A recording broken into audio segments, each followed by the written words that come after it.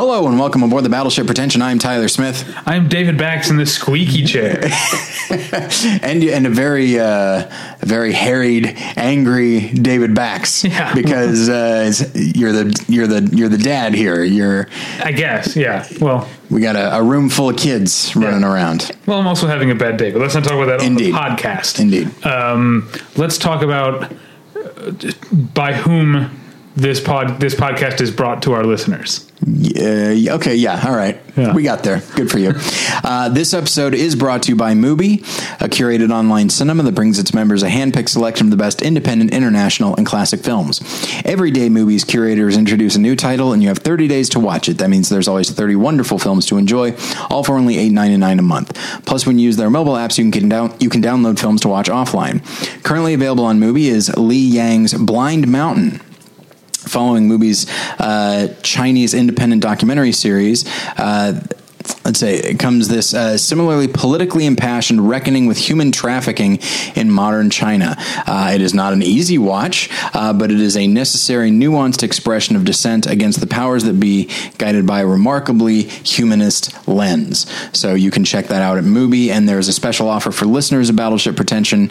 You can try Mubi free for a month. Just go to Mubi.com, that's MUBI.com/battleship to redeem now, or you can go to battleshippretension.com and click on the Mubi ad on the left-hand side. And just wanted to put this out there that Mubi continues to exist. It doesn't need some bullshit petition to come back. It just is. It doesn't need Bill Hader, exactly. Guillermo del Toro rallying behind it. It just Movie has soldiers on. Exactly. It's going to be just fine. Okay. Okay. By the way, Filmstruck did sponsor like multiple Comic-Con meetups for us. We should probably not dance on their grave. Perhaps if they had sponsored the show, maybe more people would know about them. Look, the point is, it's not about market failure. We are talking about Mubi and their eternal flame. Okay. But anyway. By the way, I have not seen Blind Mountain. Okay. But I have seen Blind Shaft. Okay. Which, when you were talking about it, I was like, wait, is that movie? And so I Googled it real quick, and I was like, no, Blind Shaft, which is by the same director. Oh, okay. I guess he has He's got a thing for blind things. Yeah. It's like a Jeremy Saulnier in Colors thing, you know? It's true, yeah. Yeah. Does he has one coming out, right? Hold the Dark already came out. Oh, that's right. I forget about that. I'm looking at our guests. They don't know. They're not paying attention to the Jeremy one of them Saulnier is nodding too impassioned. I feel like you just don't know, but you're affirming. Okay, that's what I thought. Okay, so this episode is also brought to you by the Dice Enthusiasts Presents podcast, a new series based around a board game that 4 roommates played for the entirety of 2017. During that year, they were faced with problems like drug dealers moving in with them, mental breakdowns, infidelity, and a suicide attempt. A surprisingly personal podcast, Dice Enthusiasts Presents, is a prime example of life happening while you're making other plans or trying to play a game.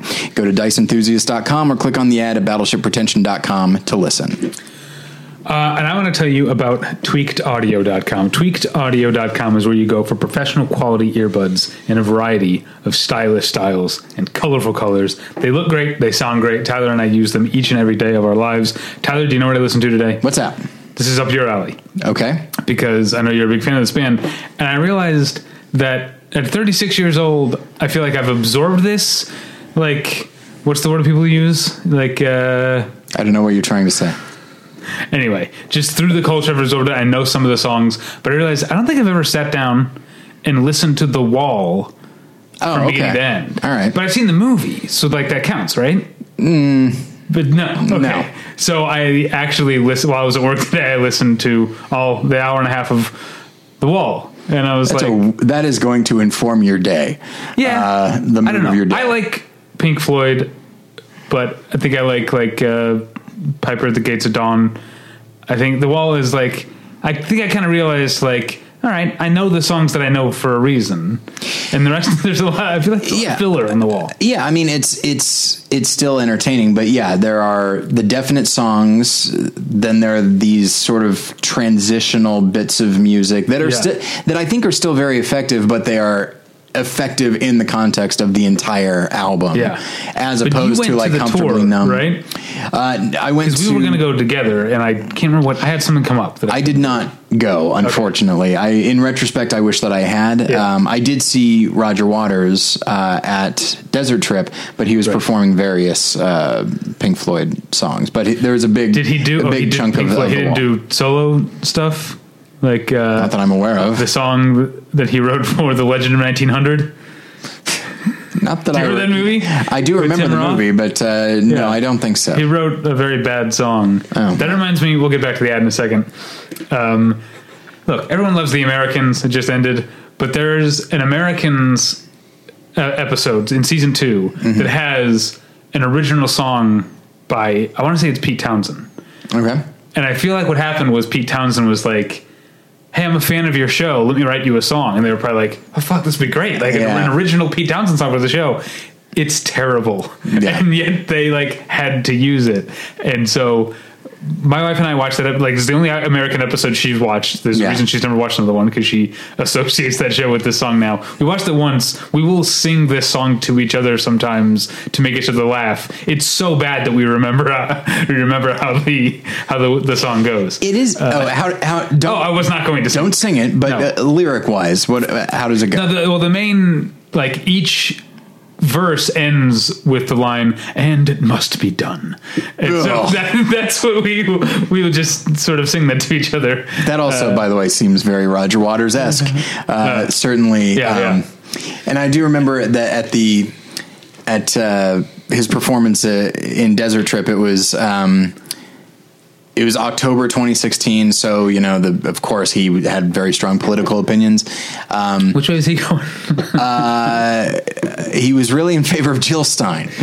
So, but it was really funny just to hear like how anti-authoritarian like the Desert Trip crowd was. Like at one point, there's the song "Mother" from The Wall. It goes, "Mother, should I trust the government?" And everyone, and then like the screen behind him says like "fuck no," and then all the people like woo, and part of me is like, you guys are going to qualify for Social Security soon. You better start trusting the government because it's going to be on your side. But so anyway, you can listen to all the Roger Waters and Pete Townsend you want on your tweakedaudio.com earbuds, because it's all going to sound great. And they're available at a low price at tweakedaudio.com. But if you use the offer code pretension at checkout, you get 1/3 off that low price and no shipping charges. So go to tweakedaudio.com and use the offer code pretension. Hey, it's Kaylee Cuoco for Priceline. Ready to go to your happy place for a happy price? Well, why didn't you say so? Just download the Priceline app right now and save up to 60% on hotels. So whether it's Cousin Kevin's Kazoo Concert in Kansas City, go Kevin, or Becky's Bachelorette Bash in Bermuda, you never have to miss a trip ever again. So download the Priceline app today. Your savings are waiting. Go to your happy place for a happy price. Go to your happy price, Priceline. So I'm going to bring on our guests because we have a fun topic to get to, but there's also something in the news that I want to talk about that you just reminded me of. Which one? Which part? No, none of the terrible parts. Okay. Or the very good things. Some very good things happened this week, too. Sure. But our guests they've been on the show before. It's been too long in both cases. Mm-hmm. Well, Jake was on the commentary, so I feel like I just saw you. But Kristen Sales and Jake Bart, welcome back to the show. Hello. Thank you for having me back. That word you were thinking of, I believe it was osmosis. Osmosis is the word. Oh, like Osmosis Jones. Yes, the very same. Yeah. Yes. Which also does feature a song by Roger Waters. Every word is a movie. Yeah. Osmosis Jones, it must be done. That's the sequel. Are you guys Americans fans? That wasn't what I was going to ask.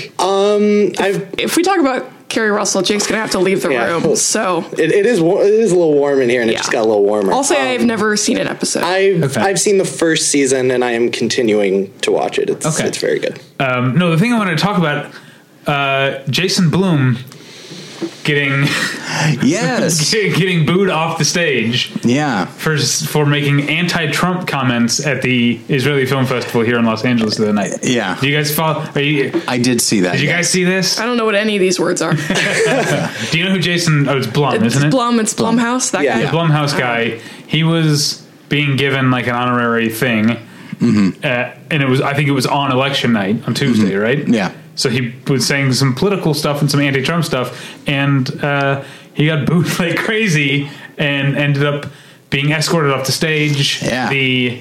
Now I got, because I'm a member of the Cinematic Press, I got a press release from the Israeli Film Festival saying we did not force him off stage.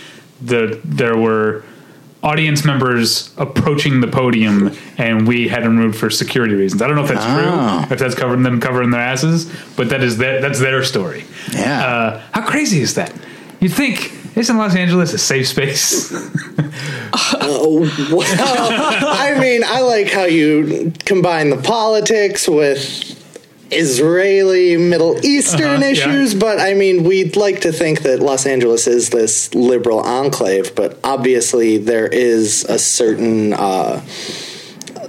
amount of conservative thought in the Jewish community that is very in favor of what Trump is doing in Israel. Right. So I'm sure that's what it is. Yeah. Yeah, I think. Yeah. I'm not surprised at all. Yeah. At all. I'll bet Jason Blum was surprised, though. I'll bet he thought, I don't think he thought, undoubtedly. like, I'm going to go there and torch this place. I'll bet he thought, like, this was like being at the Here Golden we Globes go. or whatever. Yeah. I'm going to get a standing ovation by talking shit about Trump. And I mean, know your audience, man. Maybe he just decided to do it anyway because he thought it was the right thing to do. But Right. I'm not surprised. As you were describing it, because I did read that article, and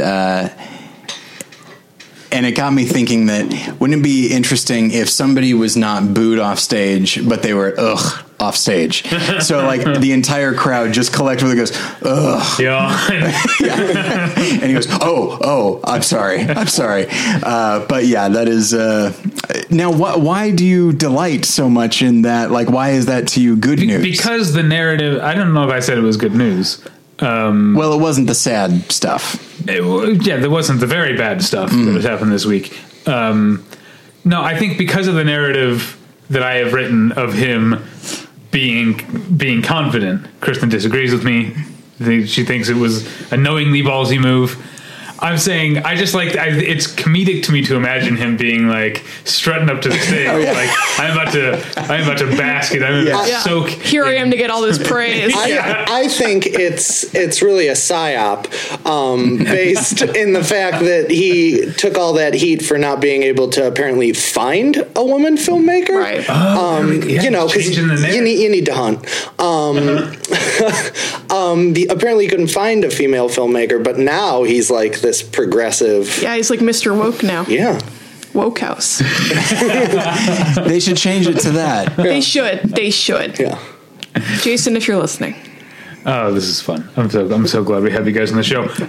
Listeners probably have guessed why we have you on the show if they listened to last week's episode, because we came up with the idea for this week's episode on last week's episode. And undoubtedly they were listening and they thought, gosh, I wonder who they're going to get. They heard one of the names and thought, damn.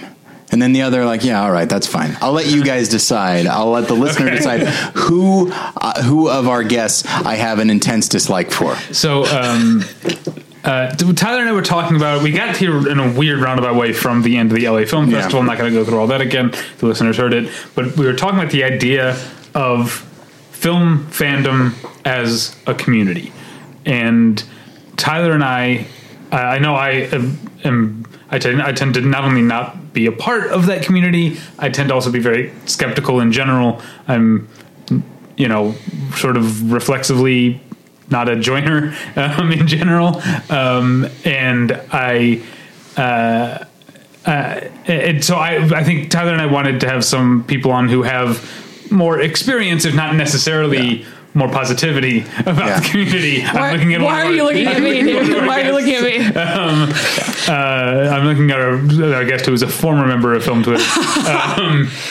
But I remember, I remember last year about this time, our collective friend Scott editor at large of Battleship Retention, Scott and he and I were IMing about the AFI Film Fest, and I was like, oh, I'm really looking forward to this movie, April's Daughter, or April's Daughters is weirdly the Spanish language translation. I don't know why they made it. She has multiple daughters in the movie. I'm not sure why they the English language one made it singular. But anyway, I was like, oh, I'm looking forward to this movie, April's Daughter.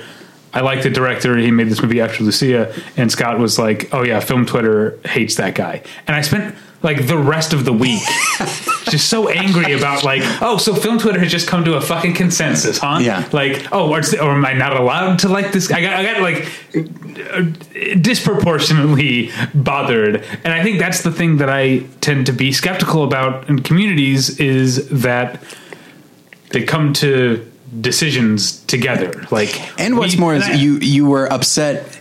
You got upset at his characterization. It could be completely his interpretation of Film Twitter's reaction to this filmmaker. But it is interesting. Yeah, and I think I kind of joke about it when a celebrity's like on the outs. I'll say on this podcast, like, oh, we don't like Matt Damon anymore. Right. You know, because I'm saying it half jokingly, but there is I do really hate that feeling of like I guess the mob mentality. Mm-hmm. And I think I maybe to my own detriment tend to overlook the positive things about a community of film lovers and focus on the negative outputs. So what do you guys feel about, do you consider yourselves part of a community of film lovers or cinephiles or whatever? Well, I have some bad news for you, David. You just qualified for Film Twitter by being angry about Film Twitter. Okay. So through the, I guess, is that the transitive property? Probably not. I don't know. Yeah. But you are now officially part of Film Twitter. I'll wait. Because you're mad online. Oh, it's a certificate. I am mad online, but you understand, we've been doing this podcast 11 years. That's right. Almost 12 years, actually. Yeah. Maybe Film Twitter is part of the fleet. Yeah. What do you think of that? Yeah, that's it. We started Film Twitter. Oh, my God. What a terrible... Wow, so we know who to blame. It's like Typhoid Mary over here.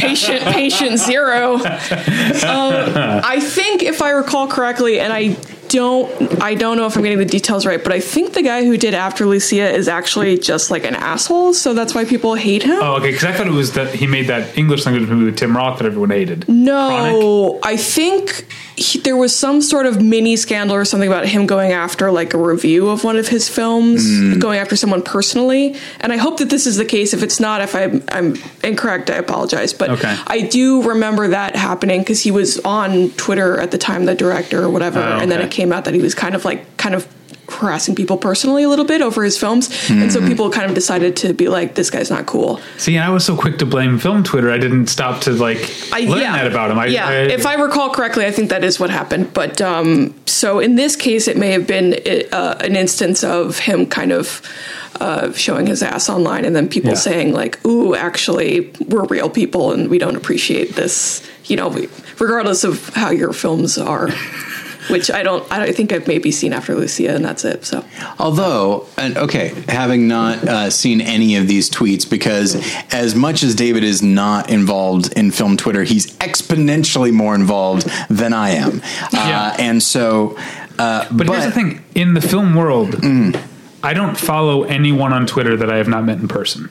Oh, okay. That's probably a good call. That is a rule, because otherwise I start to become a part of Film Twitter. Yeah. And they have to be, these are my film friends that I follow on Twitter, but I don't follow just anyone. Yeah. Whereas hockey, I follow everyone. I'm very much a part of hockey Twitter. Does hockey Twitter actually exist? Oh, is it called that? Yeah, everything has a Wait a minute. How have we not talked about Gritty yet? Gritty is I'm sorry, I'm going to hijack this podcast. Yeah, we can make a Gritty podcast. No, because I, over the sort of hiatus or whatever, when I was like off Twitter and deleted my Twitter and like wasn't into movies at all, I got really into baseball. And so really the only reason that I reactivated Twitter because I wanted to be part of Dodgers Twitter during the playoffs. And I was like, okay, so I'm going to refollow all these Dodgers Twitter. And then I was like, well, I guess I should follow my friends, and then here I am back in Film Twitter. Sort of. I mean, I'm only adding, like you, I'm only adding people that I actually know, or like news sources that I want to get news from. I don't think I'm on Film Twitter anymore, but I do have the ghosts of Film Twitter follow me everywhere. Canon is that you are off film. It is. I am officially off film. but the exception proves the rule, I guess. Do you get a chip? A chip in my 100 days sober from film? No, I've obviously broken my sobriety. I watched a movie last night. I mean, I'm not perfect. But how's it? Look, I'm still on Gritty. I want to talk about Gritty. Okay, Twitter, sure, yeah. No, I love Gritty. Twitter has gone outside of just hockey now. Oh, it's socialism Twitter. DSA has adopted Gritty as the workers' representative. But that's also because doesn't he kind of look like one of the hosts of one of those insufferable podcasts? I don't know what the narrative, I don't know what the origin is of DSA Gritty. I just know I love it. I know that one of my very best friends in the world made a homemade Gritty costume for Halloween, and she let me try on the mask, and it was gorgeous. I just love Gritty. He came to us at a time when we needed him, and he's been the hero that Gotham deserves so far this year. So Gritty is the only good thing about 2018 so far. You know what? For someone who is actually reads. Actually, is a part of hockey Twitter and listens to hockey podcasts constantly.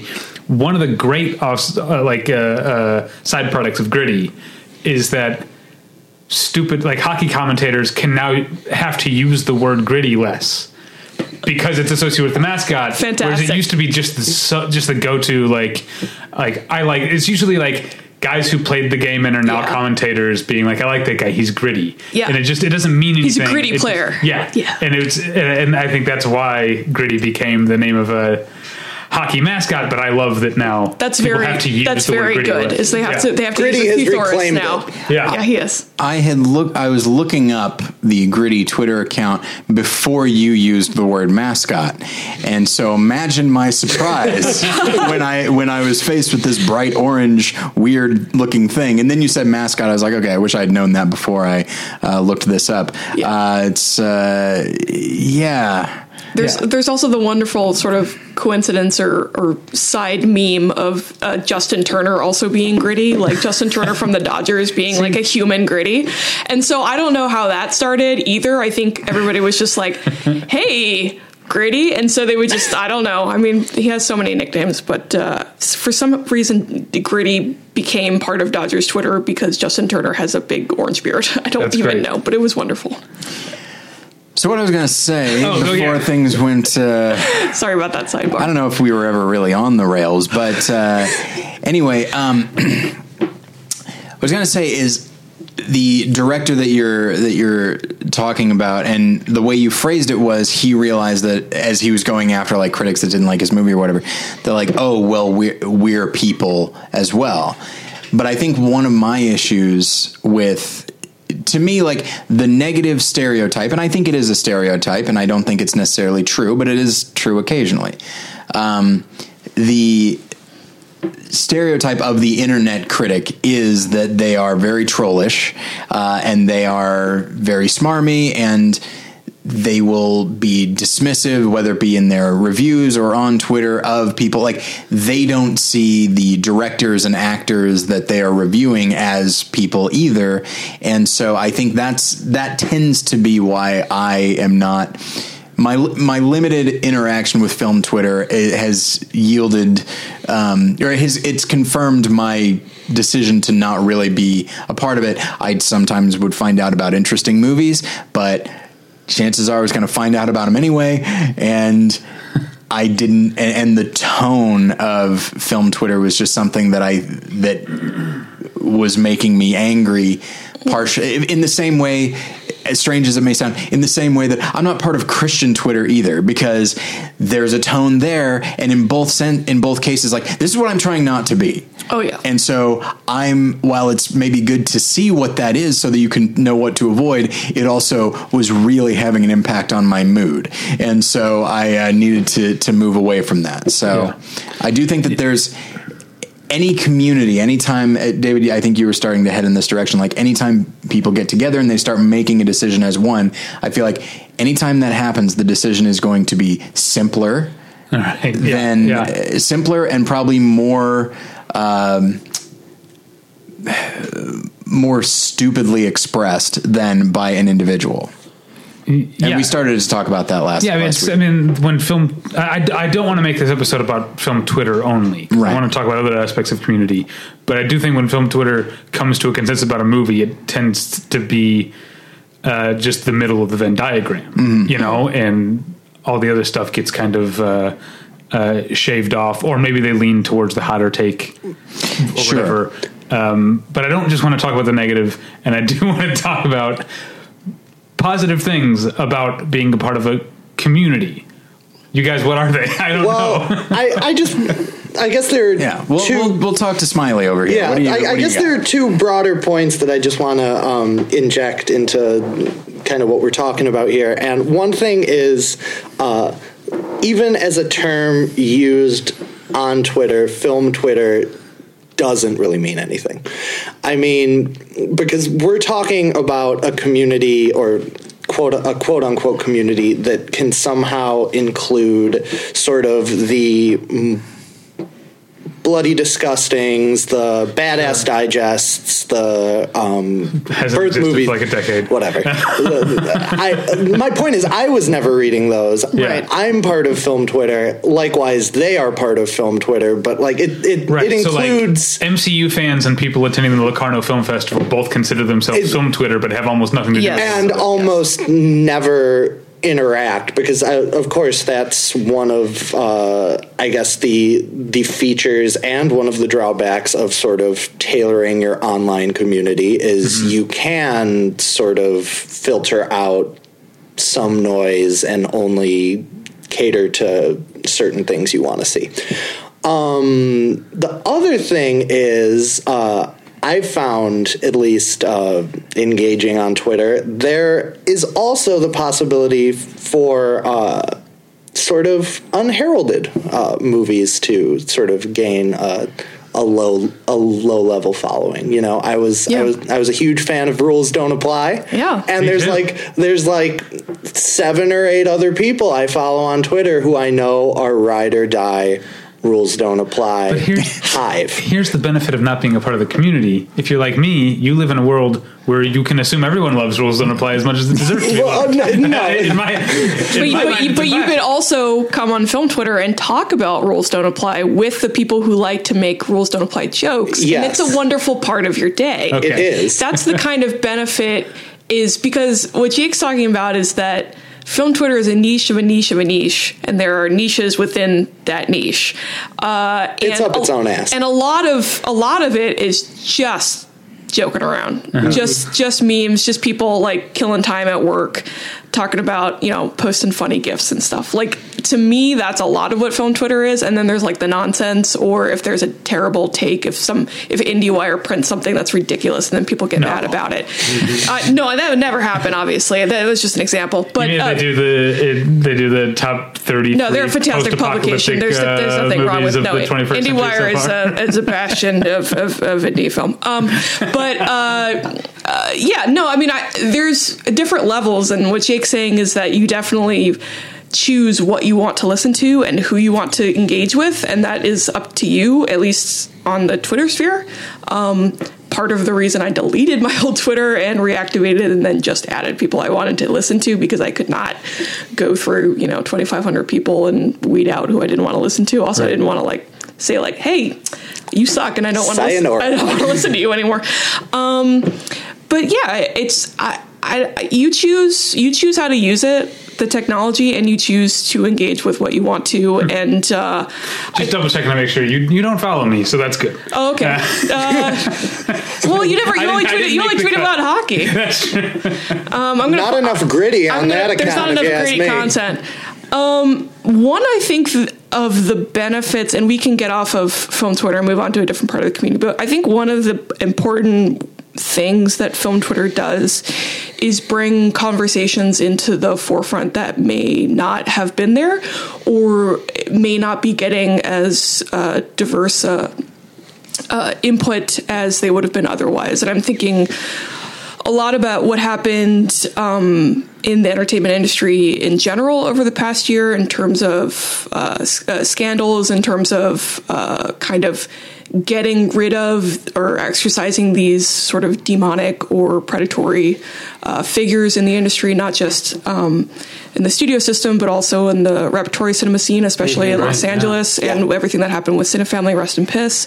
And I think it was really important to have those people sounding off on Twitter and sharing their stories and kind of collectively coming together to talk about something that was sort of known but not exposed, and working together to expose it and to let people know who didn't know what was going on, let them know that this was happening, and to organize and to form alternative communities and other groups and stuff in response to that. And so this covered what you said, but each one of those people who's had these experiences knows they're not alone, or knows they find each other, they talk about people, they talk about what their experiences. When that whole thing was going on last summer, last fall, I had a lot of people talk to me about various different experiences that they'd have, and there were sort of side organizations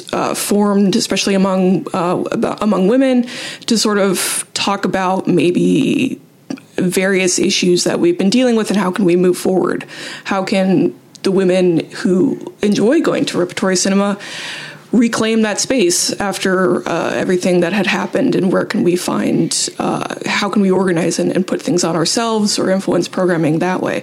And I understand that that's a very micro niche within the Los Angeles area and within a couple movie theaters, but I think that was, I would say, a benefit of Film Twitter. But the downside of that is obviously getting extremely burnt out on a never-ending cycle of disappointing news where you learn that, there's horrible things happening to people in your community all over the country and the world. So that, and by people you thought you liked or thought exactly, this kind of this, and I feel like that sort of impotent rage and disappointment is kind of now the national mood. So I feel like it's a little bit navel gazing to just say like, oh, I feel bad because this thing happened in this community. But I feel like now everyone kind of understands what it's like to just feel like angry all the time. So I welcome all cis men and all other people to join women and other minority groups and just feeling really angry all the time. And don't tell me what to do. And trying to make it better. But I did notice that. So that's my only good, not the only good thing, but because I wouldn't have met Jake if it wasn't for Film Twitter. Yeah. So now we're real life friends, ladies and gentlemen. True. Yeah. Yes, it is. You would have met through Battleship Pretension. That's true. That is true. But we had already met, and I was already firmly established as the little brother she never wanted to the big sister I never asked for. Yeah, that's true. He was stalking me on Twitter, and I was like, "Why is John Ford following me?" And then, and then I realized you were like a real person, and not like a creepy old man from the Midwest. And then you were like, it was like fine. I mean, I am from the Midwest, but and you are a creepy old man, but, right? This is true. Yeah. But anyway, I mean, for me personally, it is a community in the sense that I have utilized the online community to actually make real life friendships that are like very meaningful to me. And I would recommend that people try to do that and try not to get subsumed in the like never ending torrent of discourse, quote unquote, and also just people expressing their insane outrage at every little thing, because I think that really like rots your soul. So I would try to just get people to focus on like trying to make friends or hanging out or doing something positive. Well, and that's part of, I mean, you brought up a lot of good points, but part of the whole organizing that you were talking about around Cinefamily also highlights the fact that as sort of a community or a set of communities, Film Twitter can be very regional. And unlike Kristen, I actually moved to LA not too many years ago, didn't know a single person, and really it was a great way for me to just get to know people like Kristen and meet them in person and actually be around other people who really cared about movies and who wanted to talk about movies and can talk about other stuff like Gritty. Sure. And yeah, I mean, I think as a resource in that way, it can do some good. Yeah, it's all about how I think just like any other platform, it's all about how you use it and the attitude that you go in to it with. So yeah. Yeah, it would seem that not that the word community here should be a dirty word. A community is a very good concept. So I almost wonder if maybe we should use a a different word, almost groupthink or something like that. But no, because that's the reason I wanted people other than you and me, a couple of cranks on. Yeah. Jake's kind of a crank too, but you've read my Twitter. was because I don't just want to talk about the negative aspects. Right. If it were just you and me, this would be the sourest episode of Battleship Pretension, which is saying something. Yeah, I definitely have more to say about, to the extent that such a thing exists, film Facebook. I'm actually more a part of like some groups there. Not that I am a very active part of it, but what I was going to say is that exposure to Facebook leads me to believe that film Facebook is just like film Twitter, except a week behind. Right? And there's the fun of not having a character limit. So if somebody's upset, it's all there. Yeah. But it also means that I can say whatever I want, and I tend to be kind of verbose, as we are learning at this exact moment, because I'm not done talking.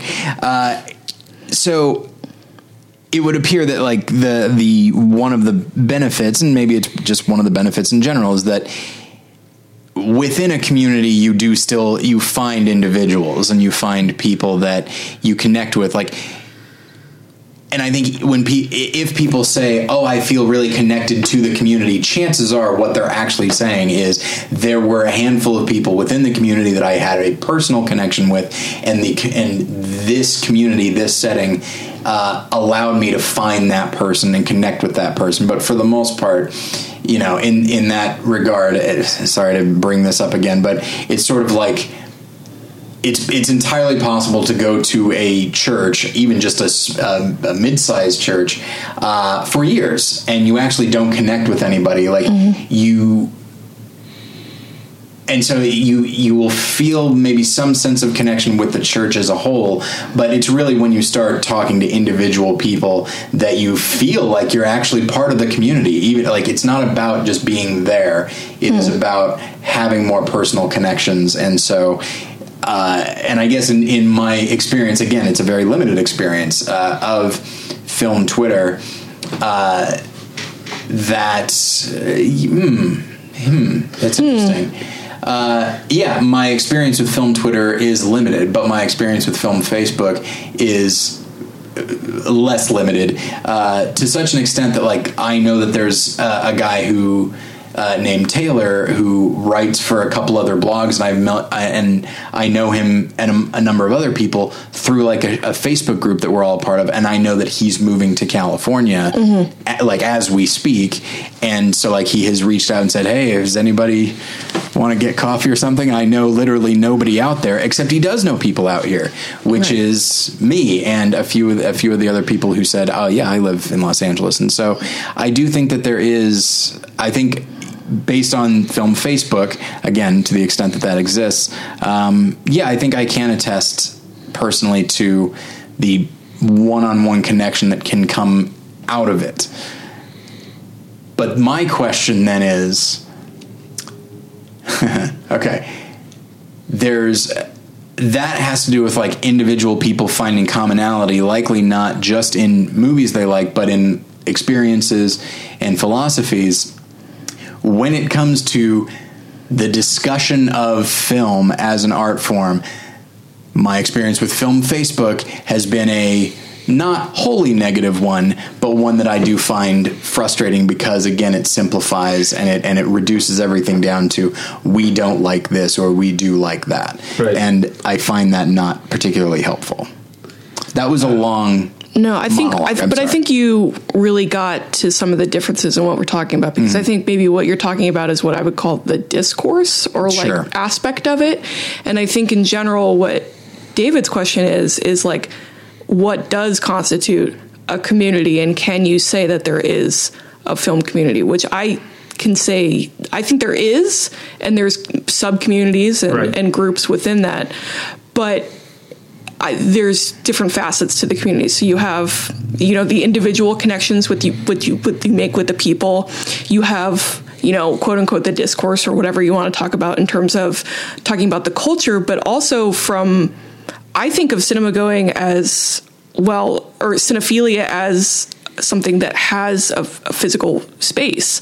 And when people come together in a physical space, that's part of the community. That's the scene. It's like if you're in the like punk scene or whatever, when you go to a show, it's like that's the community. That's the community space.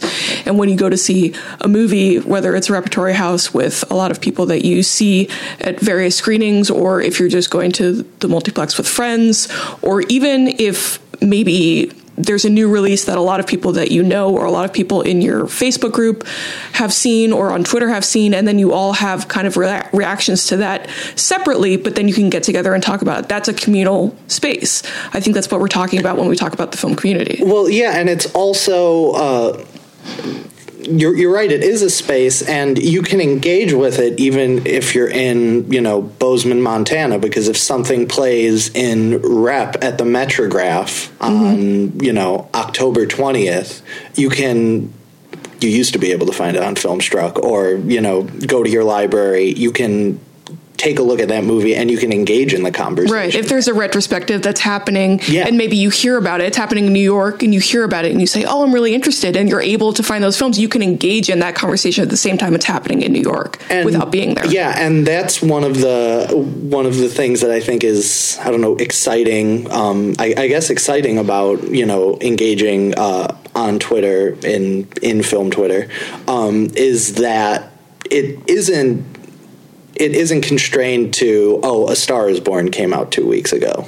Right. We're going to be talking about A Star is Born for a month, although we did a lot of people did talk about A Star is Born for a month. But there is that I guess, diversity of options there. Mm-hmm. If anybody would like to talk about the Nutcracker and the Four Realms, I'm more than happy to do so. You don't even know. Four realms in this economy? I mean, Nutcracker, Realms? Holy shit. I've literally been making Nutcracker and the Four Realms jokes for like 3 weeks. And that's why Film Twitter is so good, because anytime a ridiculous movie title comes out, people will just riff on it like all day. And then if you see jokes, more jokes come. So if you're having a really slow day at work, or you're just having a crappy day in general, if you just want to log on to Film Twitter and read a lot of Four Realms jokes, they're there for you. And that's kind of nice. That's exciting. I had no idea. You're missing out. A perfect example. I don't know when the last time anyone has thought about the Witches of Eastwick is. I mean, the last time. There was a meme going around Twitter. Yeah. And I was like, you know what? It's one taught me love, one taught me patience, one taught me pain. I think it's the Ariana Grande. I know that. I don't know the Witches of East song. I was like, threes. Oh, I know what I'll do. Michelle Pfeiffer, Susan Sarandon, and Cher in The Witches of Eastwick. There you go. Perfect. Boom. Slot it in. Immediately, I get Kristen in my mentions. I get Cam Collins in my mentions. Follows you. Yes. Not me. Yeah. Okay. Look, do you want me to turn my phone on? I will follow you right now. Oh, no, I'm not. I don't need you to. I'm Kristen. You don't want to follow him. It's very depressing. I have to, but you don't have to. Okay. But now, when you're doing that, you picked the three of them. Mm-hmm. Did you just put them in any order? Did you actually think about who taught you love and patience? I did, because I needed to find a picture where Michelle Pfeiffer was all the way on the left teaching me love, because I am in love with Michelle Pfeiffer. That's part of my Twitter brand. Thirst for hotties of the 80s. That's 100% your brand. Yeah. It's like guys being dudes westerns. Yes. And just like horny for like ladies who are in their 60s now. And using words like hottie. Thank you for that. Yeah. Show. I'm raising the discourse here. Okay. Do you think Diane Lane listens to this podcast? Oh, that one I said. Yeah. Diane, are you single? Motion carried. Yeah. I'm a big fan of Michelle Pfeiffer as an actress. Well, yeah, I mean, I don't mean to. It's getting spicy. To disregard their talents. They're very talented. Yeah. But also hot. Yeah. There's something wrong with being talented and hot. So that's a roundabout way of answering your question. Yes, I did have to think. Okay. Who. But sometimes, to go back to Tyler's thing about bringing up the discourse, as Kristen named it, and to bring A Star is Born. So something all three of you guys said. Sometimes the discourse will work because, most of the conversation around a movie does seem to be kind of insular or homogenous in a lot of ways. Monolithic. We feel this way, but then someone will use. I don't even know what this meme is from. It's the two like hairy motorcycle looking dudes yelling at each other. Oh yes. I don't know what it's Is from. that from like American Chopper or something like that? I think so. Yeah, it's like the father and son. Yeah. And so someone used that to make an argument that, which is how I felt about A Star Is Born, that Jackson, the character, disapproves of Ali's pop star phase. The movie doesn't disapprove. And because a lot of people are saying like that's a knock against the movie, is that it doesn't respect depiction, endorsement, that kind of thing. Yes, and I'm like, no, that's Jackson. I don't think the movie has a problem with her singing about how the dude's ass looks in the jeans. I like this song; it's a good song. And someone used that, and I was like, I get why memes work. I get how that you can actually use the structure for if you're not just plugging in random shit like Jake did. If you're actually using the structure to cut through the bullshit, the meme thing can really work. Right, and it sort of cuts through, and instead of engaging in a back and forth argument with like some bot or something, you can just post a meme, and then people are like, oh yeah, that's a much clearer way to express your feelings. And I like that you can make a point that way, and it's just as valid, because I think in a lot of ways Twitter and even sometimes Facebook or other social media platforms are really not the best way to engage in a conversation, because I think when you're talking about the finer points of any piece of art, you want to kind of be face to face.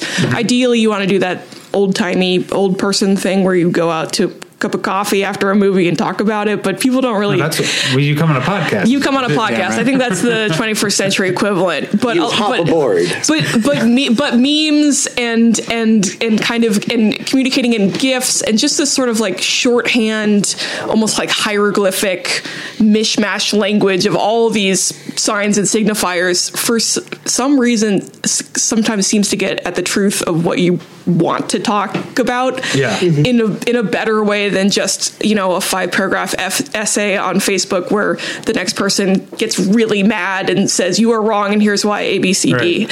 Sometimes I feel like that's not as constructive as maybe just like joking around. Because the meme is like the blade that pierces the chainmail. Right, it actually can get through because people are actually paying attention to the memes, and not at this point and it's good natured. 5-paragraph thing needs a TLDR at this point for people.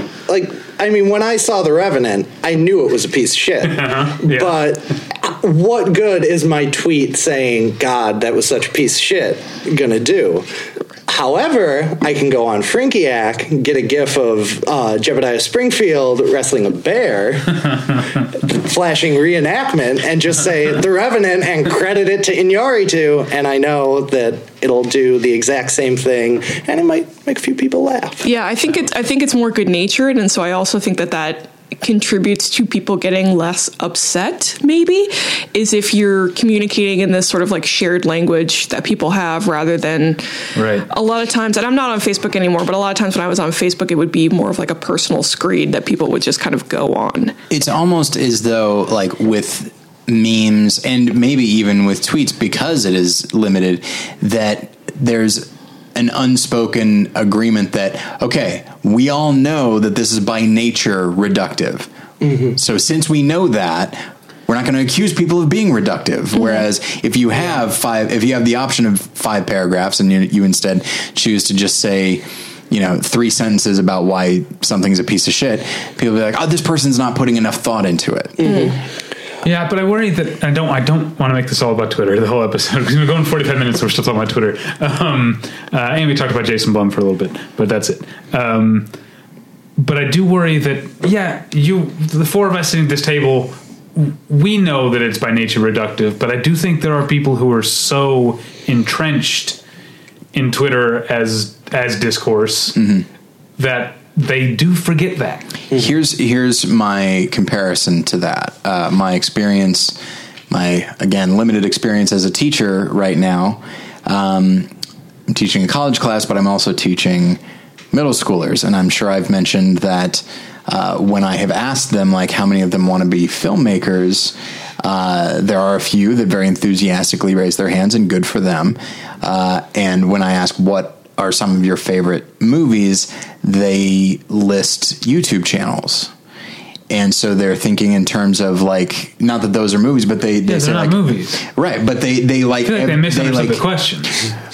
No, but categories But to them that's- are more fluid because they're Kinda. 12 years old, Sort of, yeah. right? It's all content now, Dave. Yeah. It's Okay. I should have said, what's your favorite content? Yeah. Oh, I feel bad even. Well, you got to asking the split it question. up: branded, not Yeah. branded, hashtag ad. You know. But You know I do what? feel like and I don't blame the kids for that, but it's this idea. It's like they're watching 10-minute videos. They're not seeing very many movies. They're thinking, and because they're watching these videos, they're thinking in terms of YouTubers and not even films, and certainly not filmmakers. They're thinking in terms of like the number of them that said, I want to be a YouTuber. Again, I'm not saying that's a bad thing, but I think there are people for whom, like I enjoy YouTube. But I recognize where it fits in the larger conversation about visual media. Whereas for some people of a certain age or who've only been exposed to certain things, that's all it is. Mm-hmm. That's the only thing that is part of their conversation. And along those lines, maybe something like Twitter or memes, that is the furthest extent of their film vocabulary. But I might be overly simplifying there. Now I want to move on out of Twitter. I'm going to use this as a chance to do a little break here. I have 2 corrections that I need to issue from last week. Okay. Last week, I yes. said Blue Sky when I meant Illumination. Right. We're talking about animation studios. Yeah. You mistook a bad company for a mediocre one. That's very important. So yeah, Illumination makes the things that make my ears bleed. Blue Sky makes the movies that I forgot. Oh yeah, I saw that. Exactly. Oh, Ferdinand. Right. Yeah. So I'm sorry, Blue Sky. I didn't mean to insult you that much. I only meant to insult you a little bit. And the other thing, so speaking of your students, last week we were both like a little, I don't know, not bewildered, but we thought it was remarkable that your students considered Back to the Future an old movie. And I was thinking about it. I was like, you know what? Back to the Future is an old movie. It's 30, 35, 32? 33 years 33 now. years. Yeah, that's Yeah. an old movie. Yeah, for me, if you're a film fan, I feel like anything pre-1940 is old. Like I'm comfortable saying it's old. When we But were yeah, in middle school, I know. Like, Look, if you're in middle school, Back to the Future is twice your age. That's an old movie. I'm talking about my college students and my middle school I students. thought you were don't. talking to your middle school No, students. my middle school students don't even know Back to the Future It's still exists. almost twice their age. right? Yeah, but yeah. I still think with the college students, they're right. It is old. Anything over 25 years old is now an old movie. That doesn't Yeah. mean that it's less important. Right? Yeah. But I think it's okay for us to say we don't need to hang on to Yeah. I think that's- I think that's the Wedding Singer doesn't need to be new forever. It's misplaced. It's misplaced nostalgia, Right. and a refusal to realize that we're all getting older. Yeah. I mean, Back to the Future. I watched that when I was a kid, but it came out before I was born.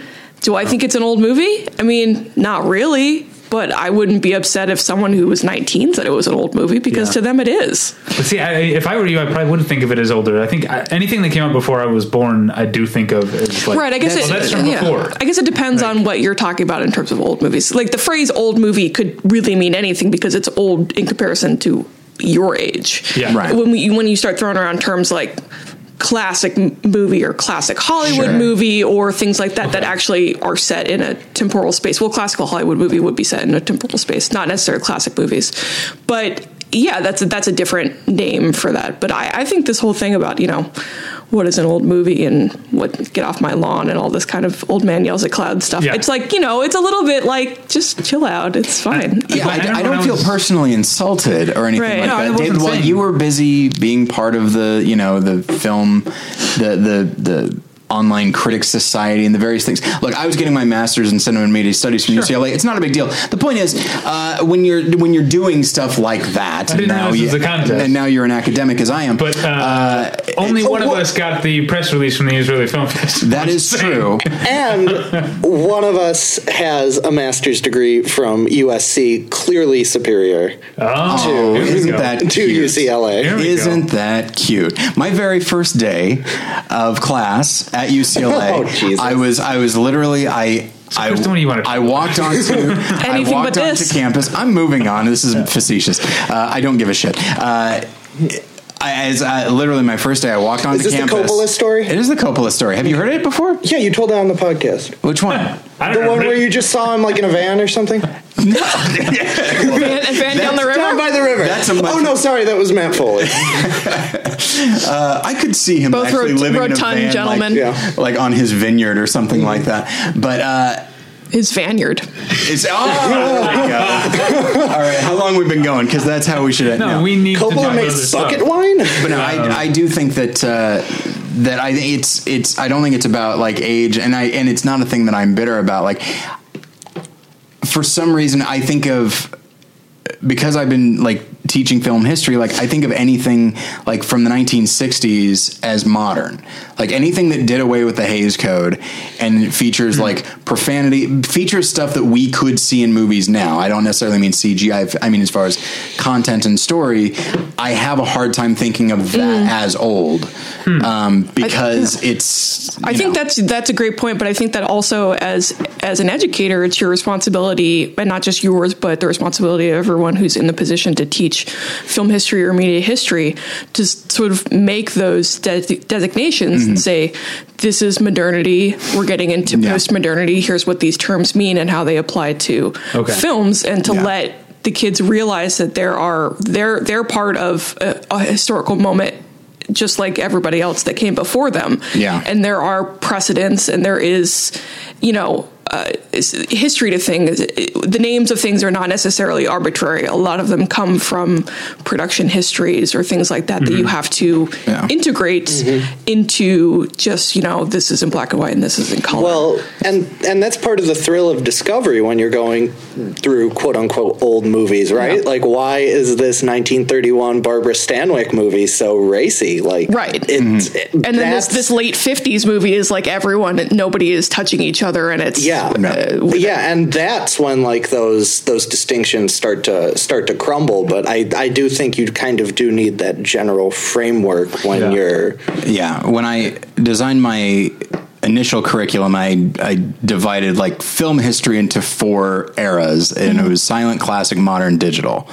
and even that I feel like you could probably break them up even more, but that is about where I felt comfortable. Like, starting in the late 80s, like when the computer became a vital part, and then eventually the vital part of filmmaking. Sure. I feel like that's, you guys are talking about like more academic stuff, but you got me thinking about like just sort of like personal, like subconscious things that I like, lines that I draw.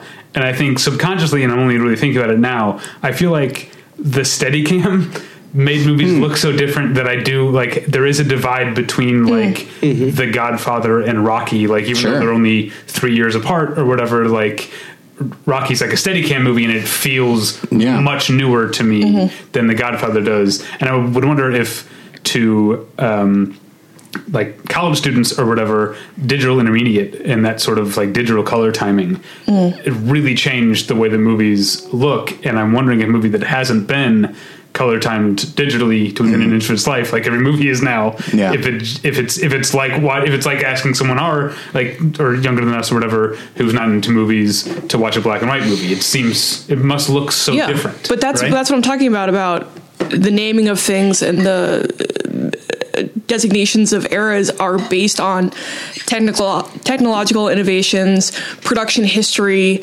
You have, like the boom mic or the Steadicam or, matte paintings into CGI. It's like, these are the things that actually make movies different and move the kinds of movies that you're seeing forward into a new era, because it's hard. A lot of kids go into learning about movies thinking that it's art, and it is art, but it's also commerce and industry. And you have to teach the commerce and industry part, because that's how you get the art part. And it's hard to make that connection. And that's a lot of what people, but that's the film community too, is the laborers, the people, the gearheads, the people that do the mics, the people that carry the lights. That's the film community. What Tyler did his undergrad.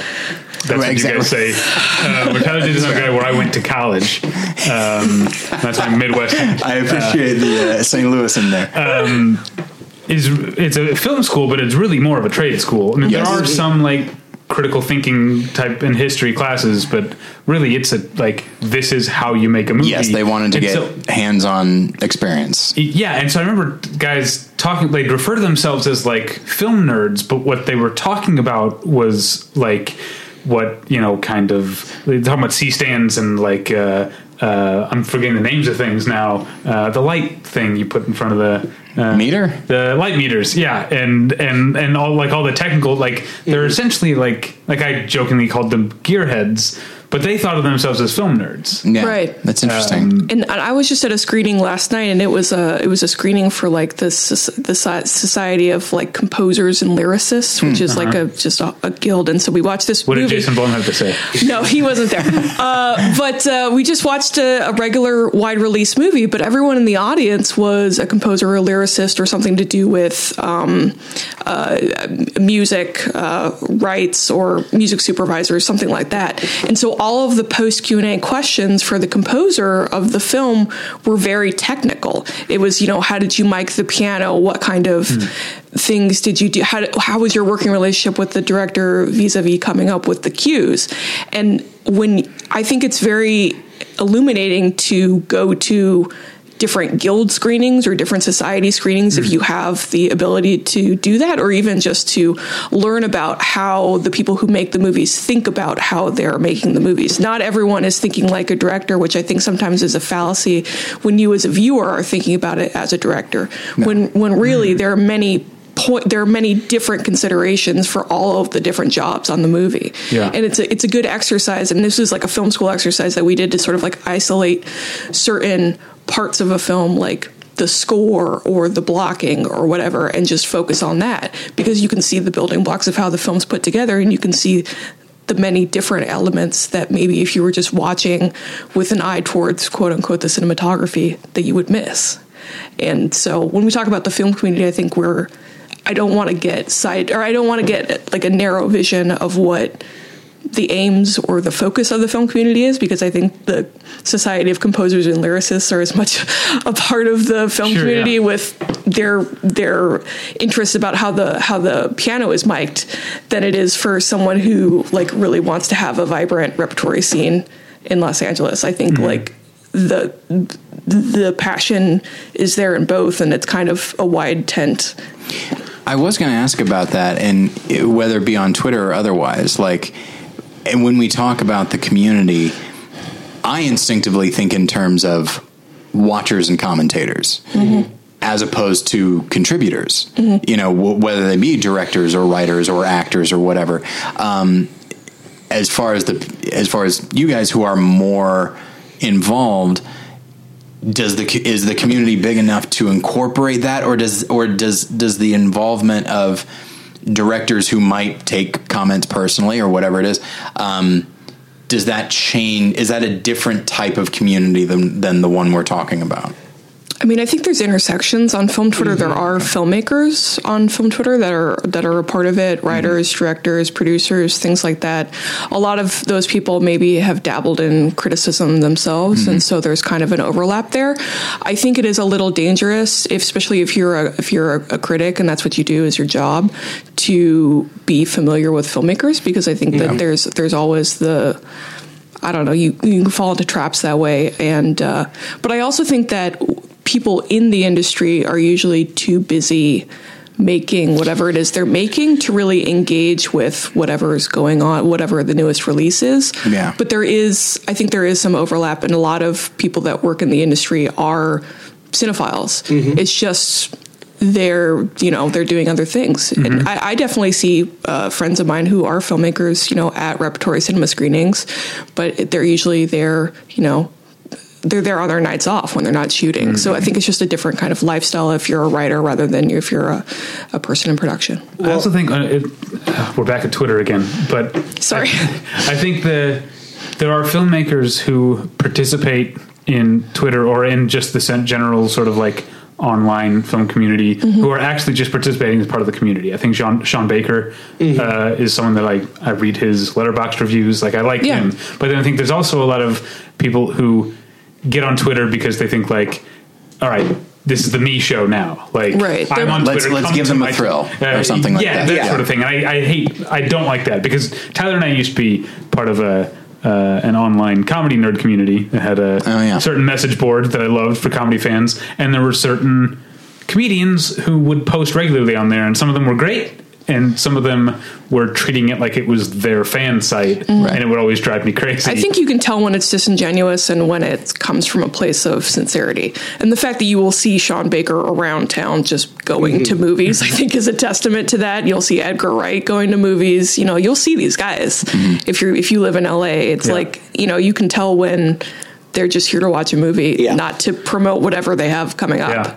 I was, this is months ago now, but I texted Jake that Bogdanovich was behind me in line for an Ernst Lubitsch movie at the Billy Wilder. We all have a Bogdanovich story. Actually, I have a story from AFI Fest a couple years ago. I was in line and I had my bag from one of the TCM fests, and it was a bag that had a list of all the movie titles that had played at TCM that year, and one of them was Stagecoach.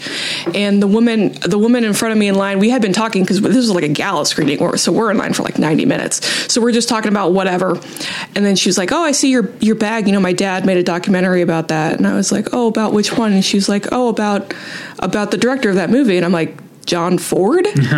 And I'm like, "Your dad made a documentary about John Ford?" And then in my mind, I started to kind of implode because I realized that I had been talking to Peter Bogdanovich's daughter for like 90 minutes.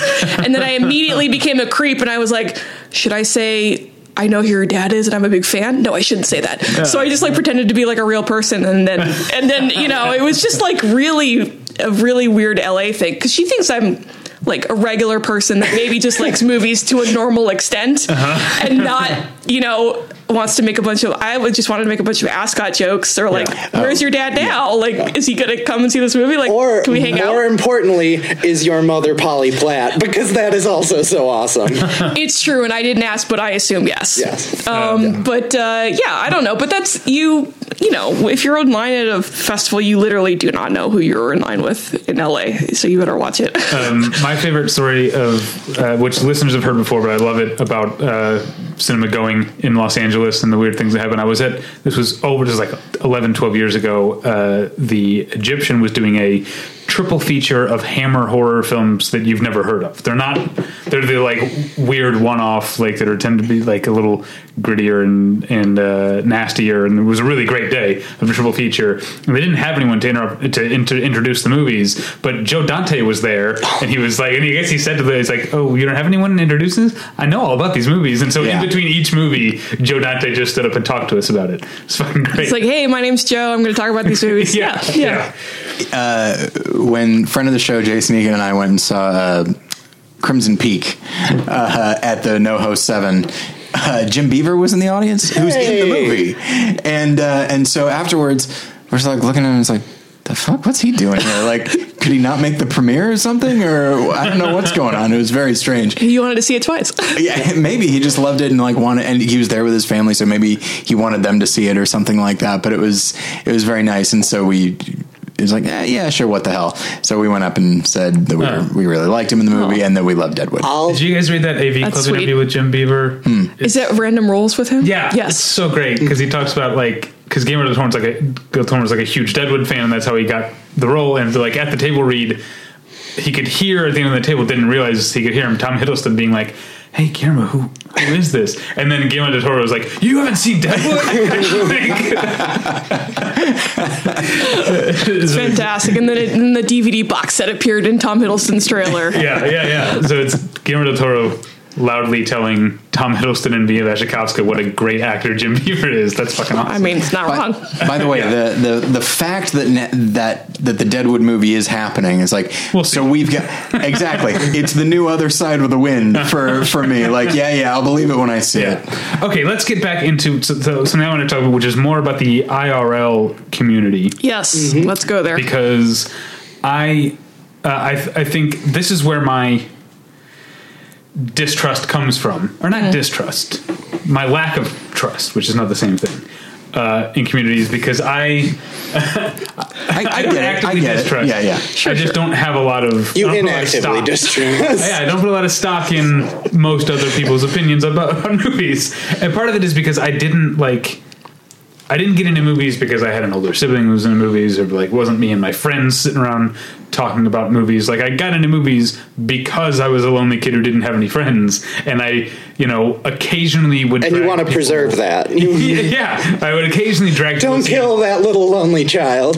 but like I would occasionally drag people to see a movie. But if it wasn't like I had a friend who was like wanted to go to see an Antonian movie that was playing at Webster University. I would tell him, and he would say, I guess that's what we're doing on Friday night. So like, I didn't really until I met Tyler, I didn't really have a friend that I talked movies with, and even then, for the first year or two that Tyler and I knew each other, when we saw each other once every few months. Yeah.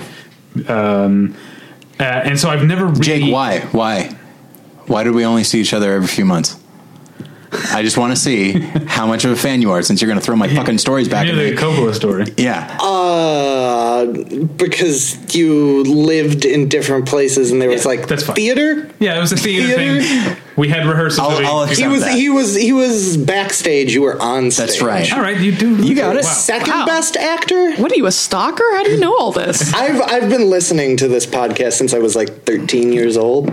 First off, That's disgusting. First of all, okay, get out of now my. I'm insulted. No.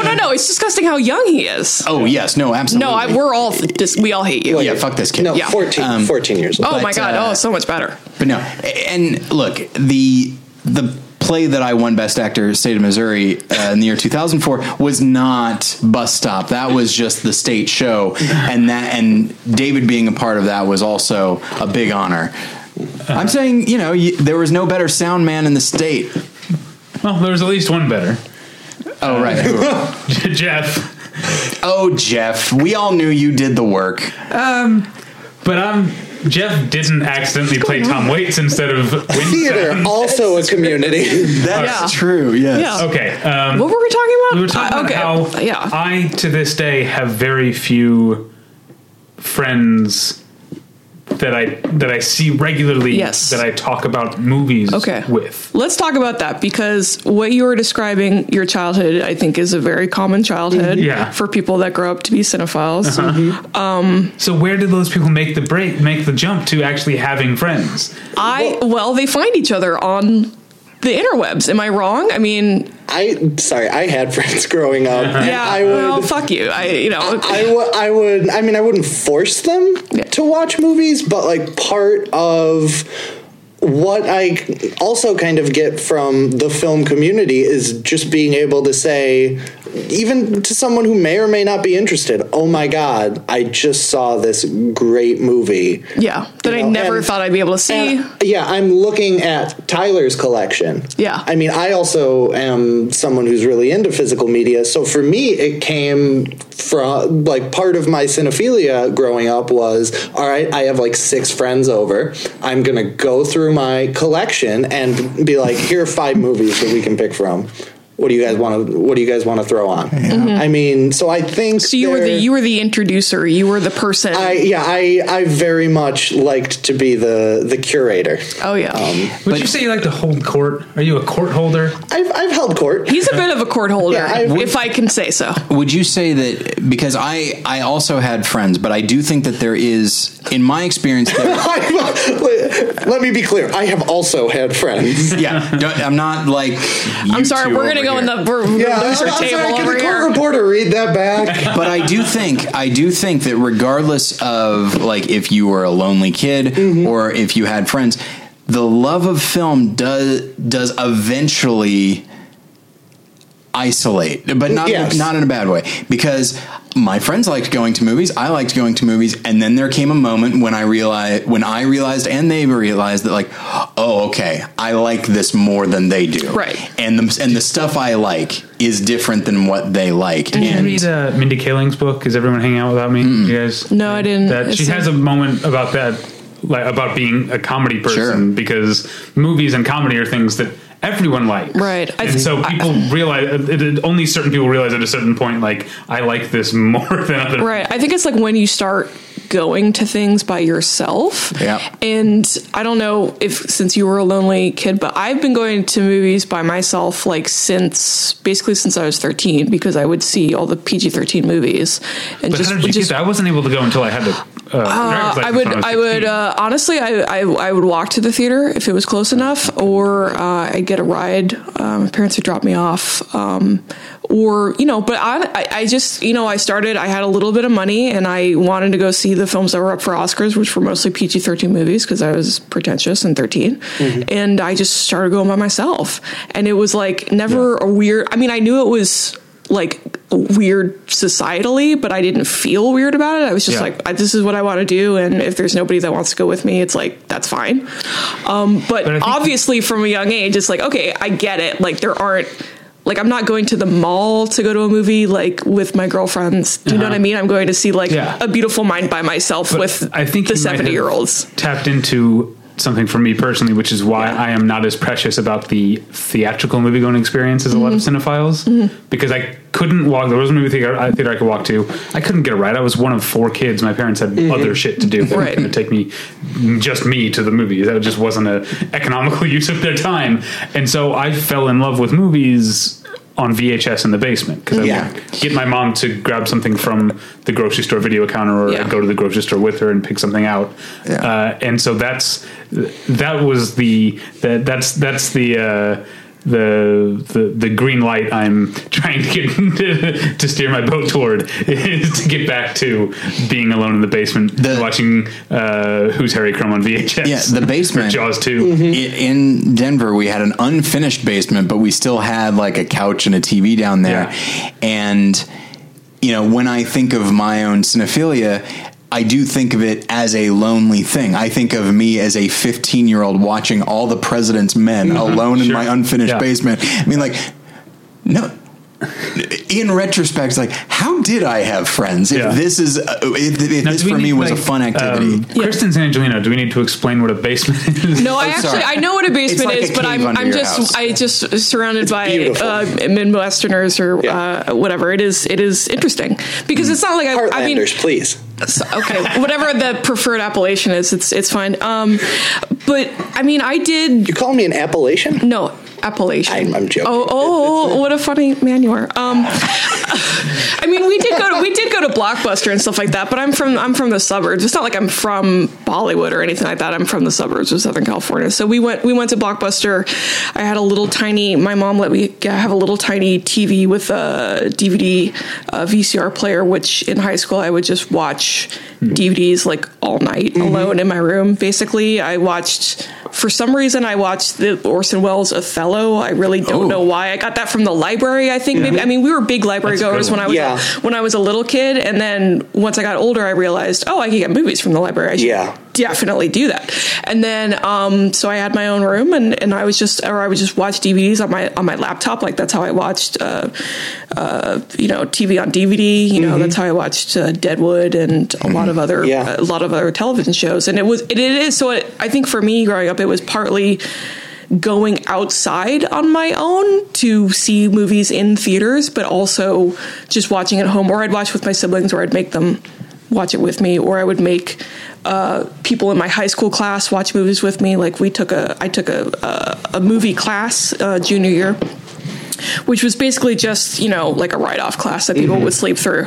But I made my friends watch Butch Cassidy and the Sundance Kid with me because we were writing a paper on it, and they had fallen asleep during the movie when we were in class. And I said, it's okay. I'll bring my copy. And so we went over to my friend's house, and I was like, guys, this is actually a really good movie, and you'll actually really love it. And they just all fell asleep. And I just watched it again by myself because it was so good. And I was trying to get these people that I really loved in my life to like understand that this is something that's great and they can share it too, but they just like weren't there. But it's fine, I didn't have a film class in my high school, but I did have a junior year AP Lit, I think, or AP Language. I can't remember what it was. We had a group assignment which was to read a book and watch the movie adaptation and do a compare and contrast. I honestly don't remember which movie I did. What I do remember is there was a group of girls that I knew who were having trouble picking a movie, and I was like, have you ever heard of a book or a movie called Wild at Heart? So Wow. they actually ended up doing Wild at Heart. Oh my lord. And again, I lent them my Spicy. VHS They didn't copy need of like Wild at Heart. parental consent for this. I mean, We're juniors. all right. The other thing, I still don't remember what movie I did, but the other thing I remember about that class, and we'll move on, this has nothing to do with that topic, but it's a funny story. It was well known in my school that my teacher of that class had gone to college with and briefly dated Brad Pitt, because Brad Pitt went to college. Holy moly. He grew up in Missouri and went to college at Mizzou in Columbia, Missouri. Another Heartlander. Another Heartlander. And someone did A River Runs Through It. And so they're showing clips as part of their presentation, and Mrs. Harmon like looks around and realizes that the entire class is just kind of like looking at her. she was like, it was like 2 dates, and he wasn't as good looking back then. But that's another memory from class. Can I just tell one story about that? Doesn't really have to do, doesn't connect to your story at all, but you just reminded me of it. Mrs. Rausch, a science teacher that I had my senior year of high school, she could basically get away with anything she wanted, because at one point she was actually fired for no good reason and had to sue to get her job back. Anyways, Wow. She could do whatever she wanted. She decided she wanted to teach this class called Social Implications of Biology, and in that she would often show a lot of movies, one of which was Forever Young with Mel Gibson about cryogenic freezing. And as you may remember, there is a shot of Mel Gibson from behind. It is a wide shot, so you are getting a full view of Mel Gibson. Mrs. Rausch decides to pause on that frame, leave it up there for a while, and remark, "Damn, look at that. You can bounce a quarter off those buns." And then just press play and let it settle over the room. That is no way to watch a movie. Yeah. I would say she's not a part of the cinephile community. No. She's got her own thing going. Good for her, though. Mrs. Rausch was a badass, and I hope she's doing well. Do you know I broke my own not talking during a movie rule the other day when I saw The Old Man and the Gun with my wife? And there's a part when a newscaster says, "I think it's safe to say for now, the Over the Hill gang is retired." And I very quietly to my wife said, "Good one."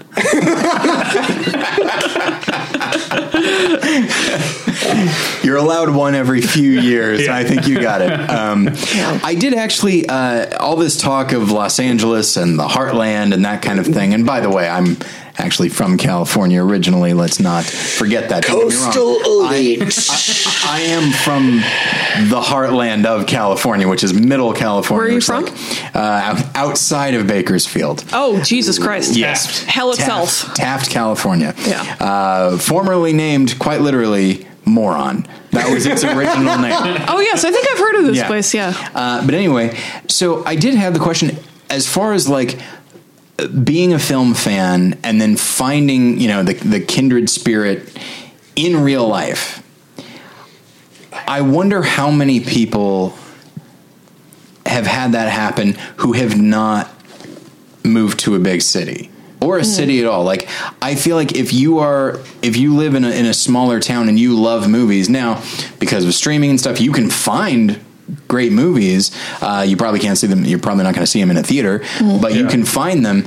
But then how on earth are you going to find like-minded people in that situation? And so I do find myself wondering, like, how many genuine movie fans, like cinephiles, how many of them, if they live in a small town, how many of them stay there? And I don't know this is something where I feel like the listeners are going to have to weigh in. Like, how many of you? Yeah. And also, this might be the exception to the rule, but film critic Noel Murray, small town Arkansas. Yeah. That's, good for him. Well, I think you are hitting on something that is often talked about within the broader online film community, which are questions of access, questions of sort of certain regions having access to I think to things. like geographic privilege is something that's talked in a wider conversation of certain privileges, which is why things like Filmstruck were kind of. I mean, it's not dead yet. It's still going. Yes, right, yeah. But what do we think? Filmstruck, Fandor, Movie, any streaming service. In addition, Movie the sponsor? Yeah, Movie the sponsor. In addition to physical media is the way that people who live in non-urban centers, and I don't want to be condescending towards that because most people don't live in urban centers, but it's just that's how they have their collection. And I feel personally, I don't have a physical media collection, but also I live in Los Angeles. So I've decided because of my privilege to prioritize movie going in person, because I have the means to do so, but most people do not have the means to do that. So it is, I think, a very, very relevant question of who is a member of the community, because how do we define the community? Is it defined by the spaces? Is it defined by the experience? Is it defined by people who have a collection of physical media? I mean, I think we have to bring people under that big tent in order to have the conversations, because not everybody has the means. And, you get into that conversation as well with torrenting and things of that nature is who has access and who is in control of that access, which is another thing when there are corporate corporate ownership of art, who owns art and who is allowed to have access to that community. Yeah, that's I generally don't. Well, no, I don't torrent at all. I have. It's been a long time. You wouldn't download a car, but but I also don't lecture for that reason. But there's an ongoing debate between me and my wife because we. Full disclosure on the podcast, we don't pay for HBO. We use someone else's HBO Go password, and I feel bad about it because I'm like, I like these shows. I want to support them, even though I know that only a very small fraction is getting anywhere near them, and I can't. I have the money to do this. Right. I could just, buy one pack less of cigarettes a month, and I'd be fine. And my wife is like, fuck him, because she's much more anti-corporate than I am, which is saying something. David, here's the way I look at it. If you watch something on HBO, you talk about it right here, and this is worth way more than your money. All right, you're talking about these shows. That's how I justify my own instances of this. All right, so welcome to this week's The Deuce Corner. You're an influencer, David. That's right. You get paid in influence. Yeah, your contribution. Sure. All right. So I think we've gone kind of full circle here, and actually talking about how going back to talk about how the internet can aid the community as opposed to just making it more toxic, which is sometimes my experience. I do want to ask. I know we've joked about Filmstruck a lot. What do you guys think is going to happen to the library? Is it just going to end up on a Warner streaming service? Are we like flipping out for something that we're just going to lose access to for a few months and then it's going to come back somewhere? Or is it really going to not be anymore? To me, it just seems like the logistics of being able to move over something that extensive seems really unlikely. I mean, in terms of just having it be, say, a channel on the larger Warner streaming, whatever it may be. I think what you'll see is you might see a selection of Criterion, a selection of TCM, and kind of everything that sort of made Filmstruck special, really. Like the level of curation and the level of how deep you could go into it. I don't think they're going to move it over because I don't think, again, I agree with your wife. Fuck them, because they can just pull the plug at any moment. Yeah. And what recourse do you have other than clicking on a change.org petition, which you should all do, but I mean... people should sign that. Yeah. Because people will read it. So Yeah. I think that you have to do everything that you can. I did sign it, but I also want to say I also like give money to the Trevor Project and Southern Poverty Law Center. I don't want to sound like I'm in this privileged bubble where I'm like, this is the one thing that I'm being an activist about. Like, I think just in the discussion of the film community is particularly relevant right now, and in terms of being a community member, if you consider yourself that, what actually can you do? Movie theaters closed down. Can't do anything about that. Yeah. Streaming services closed down. What can you do? It's something that was in your life that is out of your control and is now not in your life. So I think it's important for people to feel that they can do something about it. Yeah, I keep meaning to sign the petition, but I get so wrapped up in one of the 30 great films on Mubi all the time that it just slips my mind. I'm joking, of course. Talk about corporate interests, exactly. folks. Yeah, you don't get more corporate than Mubi. But no, it is something that.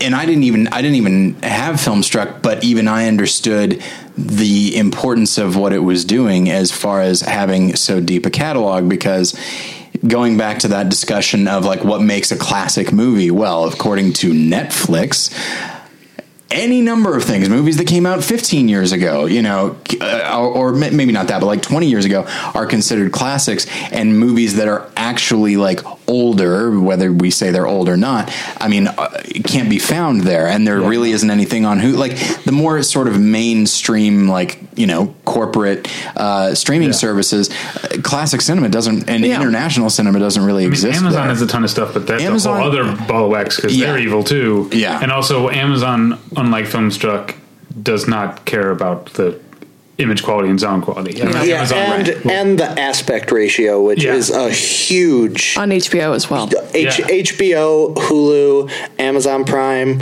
calling your asses out. I could not find John Grisham's The Rainmaker in the right aspect ratio on any of them. It's a shame. There's a difference between because the industry I work in, I know Amazon is just putting up what they're given with Netflix, whereas with HBO and your premium channels like that, they're demanding the 178 full frame. Be angry at them. But if the movie that you want to see in its original aspect ratio isn't available on Netflix or Amazon, be mad at the content provider, not at the streaming service. Right. That's the problem, is that all these streaming services have more or less pivoted to original content in the past couple years.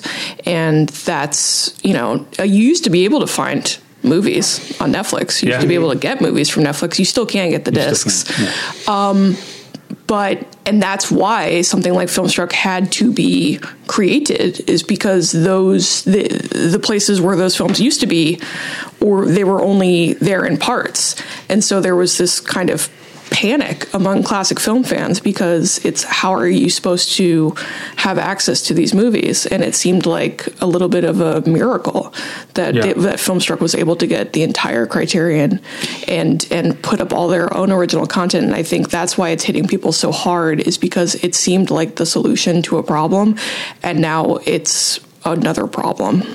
I could see the Criterion collection as a singular unit moving to another streaming service, because it does have name recognition among certain people, and I'm sure Hulu was kicking themselves when they lost it to Filmstruck.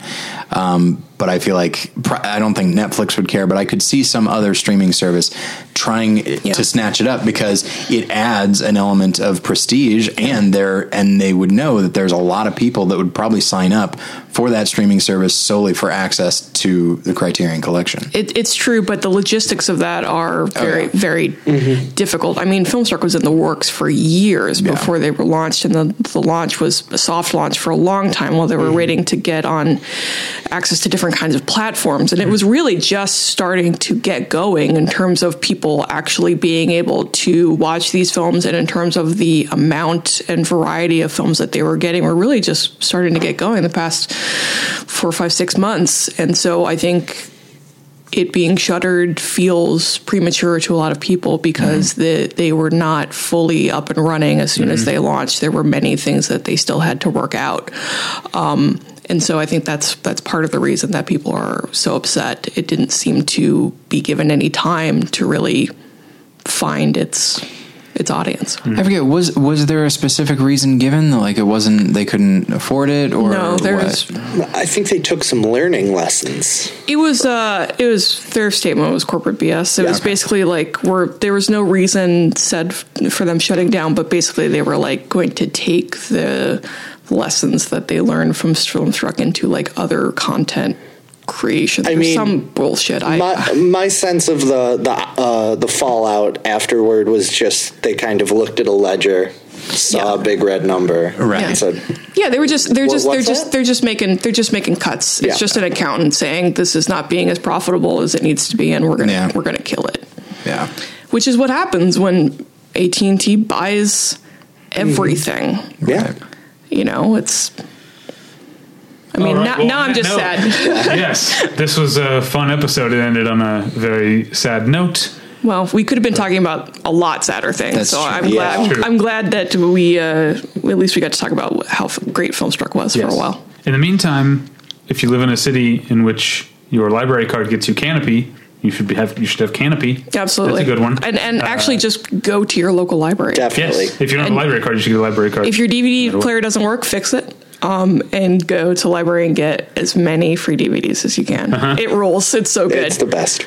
And there are local video rental places in Los Angeles as well. But when I was a kid, I couldn't walk to the movies. Now I can walk to a movie theater and a library from my apartment. Yeah, living the dream. Yeah. North Hollywood, baby.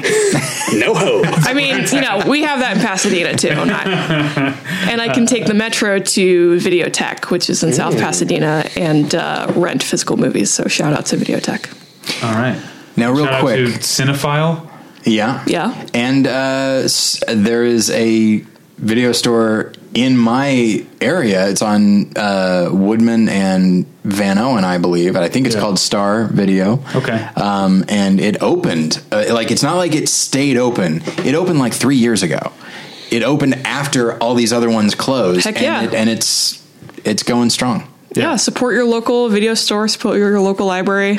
Don't despair. Yeah, and if you are in, I guess, a community that's not an urban center, organize, try to see if there is a community out there. Or just if there are like 3 other nerds in your town, form a cine club and screen movies in your basement. Definitely. And you can probably work because even the smallest town has a library, and they might have a way to project. Like you could work something out with that as well. Oh, that's fun. Yeah, guys, let's all move. Let's all move to Arkansas with no hurry and start a film city club. I don't like humidity, David. No offense, I'm not going anywhere east of the Mississippi. Is that east of the Mississippi? No, that's west of the Mississippi. I'm not going anywhere. I'm not going anywhere east of California. There we go. I'm not leaving Los Angeles ever. That's too bad. Coastal. No, it really isn't. This is a great city. Oh, it is, but and the rest of the country is a nightmare. Well, sorry, no offense. Actually, yes, offense. I mean, Chicago's pretty good. It's a little violent right now, but beyond that, let me tell you about a little place called Las Vegas, Nevada. That's right. Nope. A little hole in the wall. The city that never sleeps. Nope. That's not the one, actually. No, it's not. Are you sure? I think so. Okay. Las Vegas is like an aggressively normal city. It's like Scottsdale. Yes. But there's like a hole to hell in the middle. Yes. A little portal. Yeah. Yeah. All right. You guys, thank you for being here. Thank you for having us. Yeah, thanks for having us back. You guys at home, you can find us at battleshipretention.com. You can email us at david@battleshipretention.com or tyler@battleshipretention.com. You can follow us on Twitter if you're a part of Film Twitter, or if you're not, at Davey Pretension or at Tyler Pretension. I'm sorry. Tyler, your other podcast is called More Than One Lesson. That's correct. And this week, what with developments in my teaching career, and by the way, I did want to... When I brag about my master's and when I brag about being an academic, let me specify. I'm an adjunct instructor at the brand college. All right. More brand. Yeah. So what I'm saying is, You should take me seriously.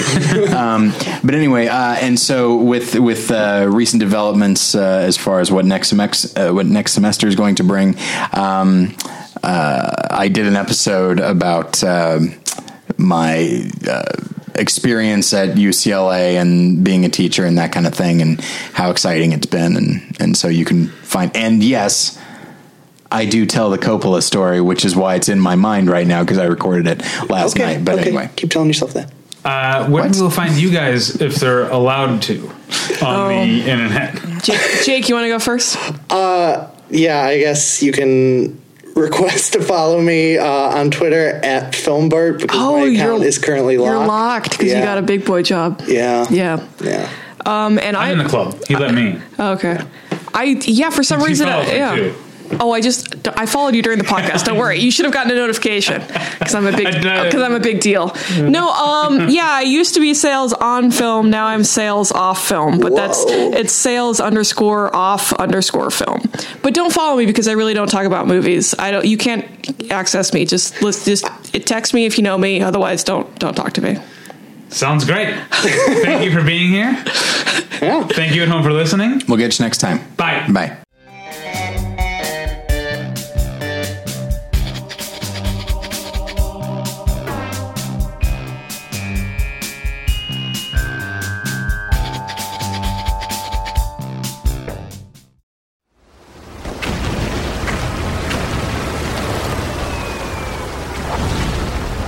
This program is a proud member of the Battleship Pretension Fleet.